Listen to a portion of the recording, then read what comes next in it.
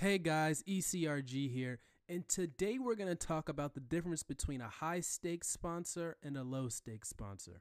All right, stay tuned.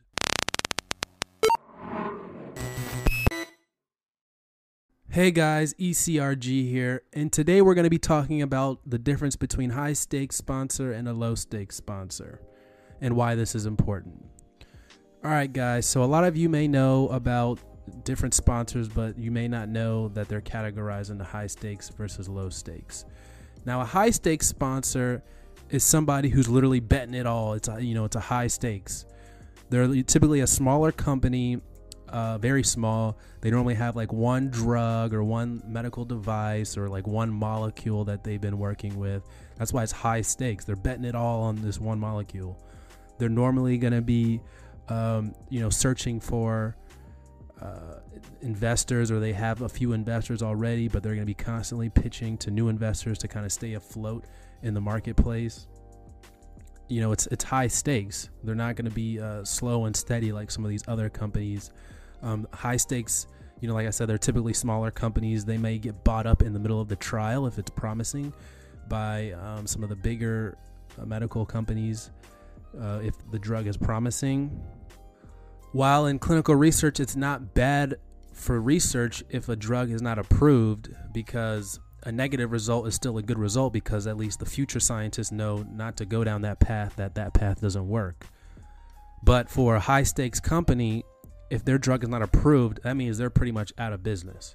It's not good for them if their drug is not approved, even though it's still good for science as a whole.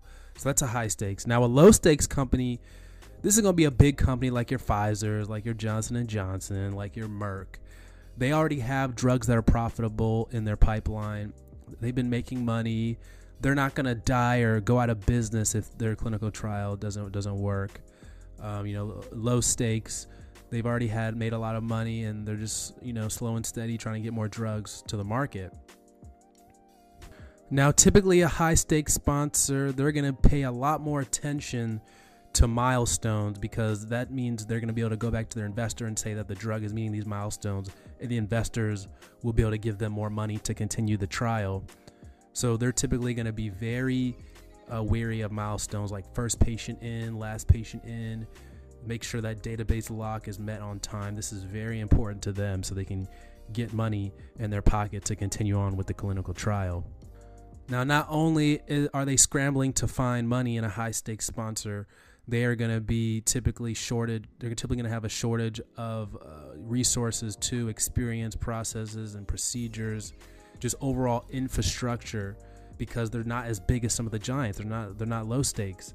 They're high stakes. So they're just going to, it's going to be a different experience dealing with the high stakes versus a low stakes sponsor, especially on the project management side of things. And because it's high stakes for these guys, this may come off in your interaction with them. Meetings may be a little bit more pressurized. They're going to be a little bit more uptight about things, making sure things are going according to deadline.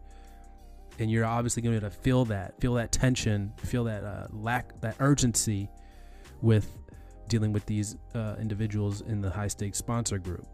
Not saying that in a low stakes sponsor group they're not going to have that urgency, but you'll definitely feel a difference there. All right, guys, those are the main differences between a high stakes and a low stakes sponsor. And I hope you guys enjoyed this video. Please like it if you haven't already. Go ahead and hit that red subscribe button. If you haven't, share this video with everyone you know in clinical research. Love to get more comments from you guys on what you guys want to see down below. Don't forget, email us at eliteclinicalgroup@gmail.com. Even if you just want to stop by or have any questions, comments, or concerns. All right, guys, take care.